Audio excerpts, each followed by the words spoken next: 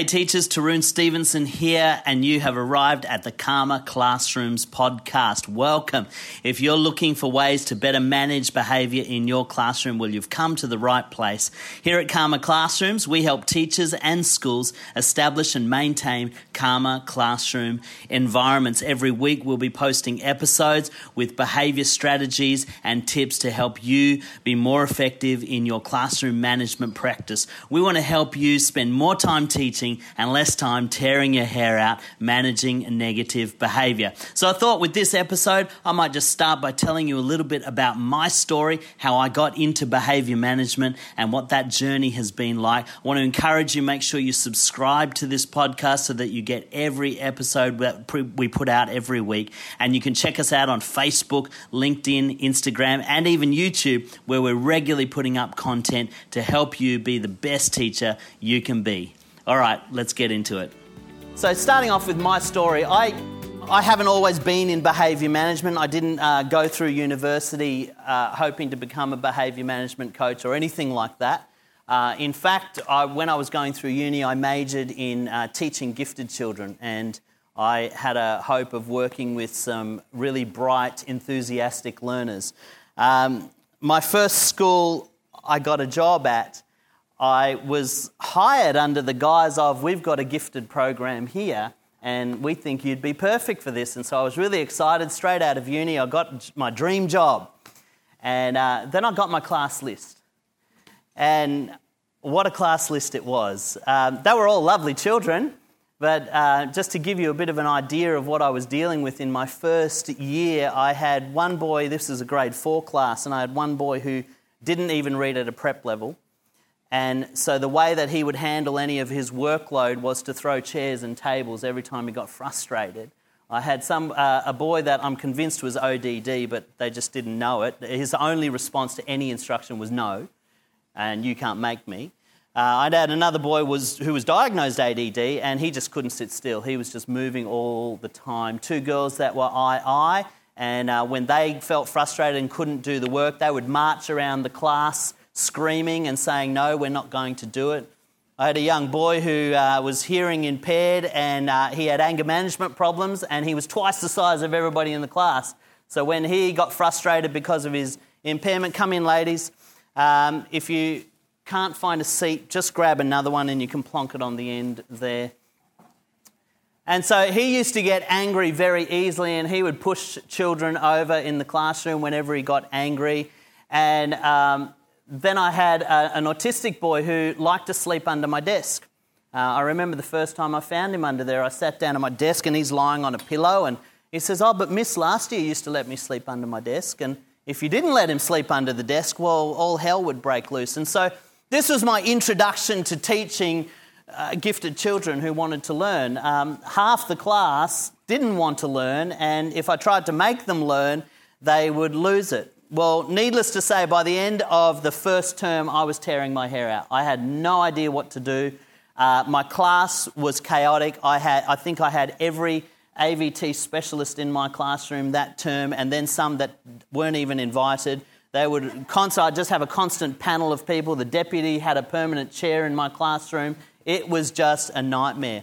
And I got to the end of 6 months, and I sat down for my performance review with my principal. And this is what she said to me. She said, Tarun, I think on paper you look like a wonderful teacher, but in reality, I don't think you're very good at all. Well, needless to say, I was crushed. I didn't know what else I could do. I was doing everything I thought I could do possibly to help manage this classroom, to make them into great learners and to have an enjoyable time at school, but I just couldn't get the behaviour to work. I seriously contemplated leaving teaching, and a good friend of mine said, look, why don't you just take a break? Take a break from this school, but don't leave teaching. And I'm glad they said this to me, because my next step actually shaped how I became the teacher I am today. And what I did was I chose to study myself on behaviour management. I wanted to become the best behaviour management teacher that I could be. And so I looked up every course I possibly could. I read every book on the subject. I found videos on YouTube, and I was just devouring behaviour management just so that I could survive. And I went and signed up to become a relief teacher. So for 18 months, I, by my own choice, chose to relief teach in and around the Ipswich area. And if you're familiar with the Ipswich area, there's a lot of low-SOS schools, really high behaviour needs, and very challenging classrooms. And so what I thought was, if I'm going to become good at this, I need to immerse myself in a place that is going to actually challenge my skills and make me grow. And so for 18 months, that's exactly what I did. And a funny thing happened while I was doing that is I actually became quite good at managing classrooms. I didn't realise this at the time. I just thought I was surviving and I was happy with my progress until one day I got a call from a principal who said, look, Tarun, I want you to come on contract. I know you don't like taking contracts, but I want you to be on contract at my school. And I think I've got the perfect contract for you. And she said she wanted me to be the library teacher, which was, I thought, that's like a dream job. Every teacher wants to be a library teacher. And so I said yes. And then my first week there, she says to me, well, I've just got a little admission I need to make.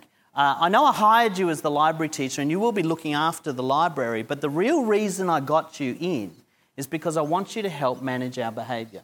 I want you to help me with the boys in our school that are really restless, they're disengaged, and I haven't got a budget for a behaviour teacher, so I'll hire you as the library teacher and you become the behaviour teacher. So that was my introduction to being a behaviour teacher. I started out a complete novice, had no idea what I was doing, but I made the decision to upskill myself, and through the process, other people started to recognise, hey, you might have something we can contribute.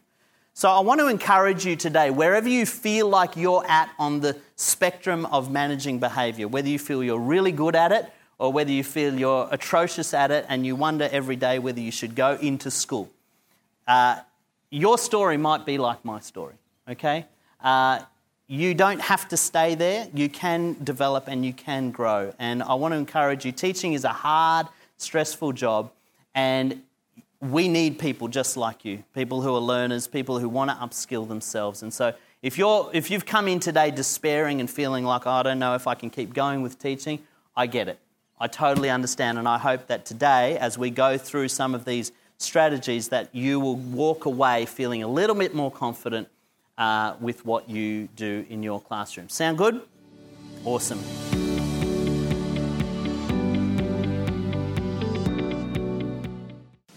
Okay, well, there it is. That was my story, and that's an excerpt from one of my live workshops, Behaviour Management Essentials. But really, I just wanted to share that with you to say this, that I get what it's like to be in a classroom where the behaviour is out of control. I get how stressful it is, and I have a deep compassion for every one of you teachers who are listening right now and what you are going through. And that's why I started Karma Classrooms, because I really wanted to create a resource for teachers that would empower them, that would give them confidence to be able to do their job at the best of their ability. And so I want to encourage you, subscribe to this podcast, follow us on Facebook, YouTube, LinkedIn or Instagram, whatever you prefer, and let us help you become the teacher that I know you can be. If you've got friends who you think would benefit from this, please do share. And if you think that a review is deserving, then I'd love to have your review on iTunes or Stitcher. That'd be a real help to get the podcast and get the word out there. All right, until next time, I'm Tarun Stevenson. Have a fantastic day.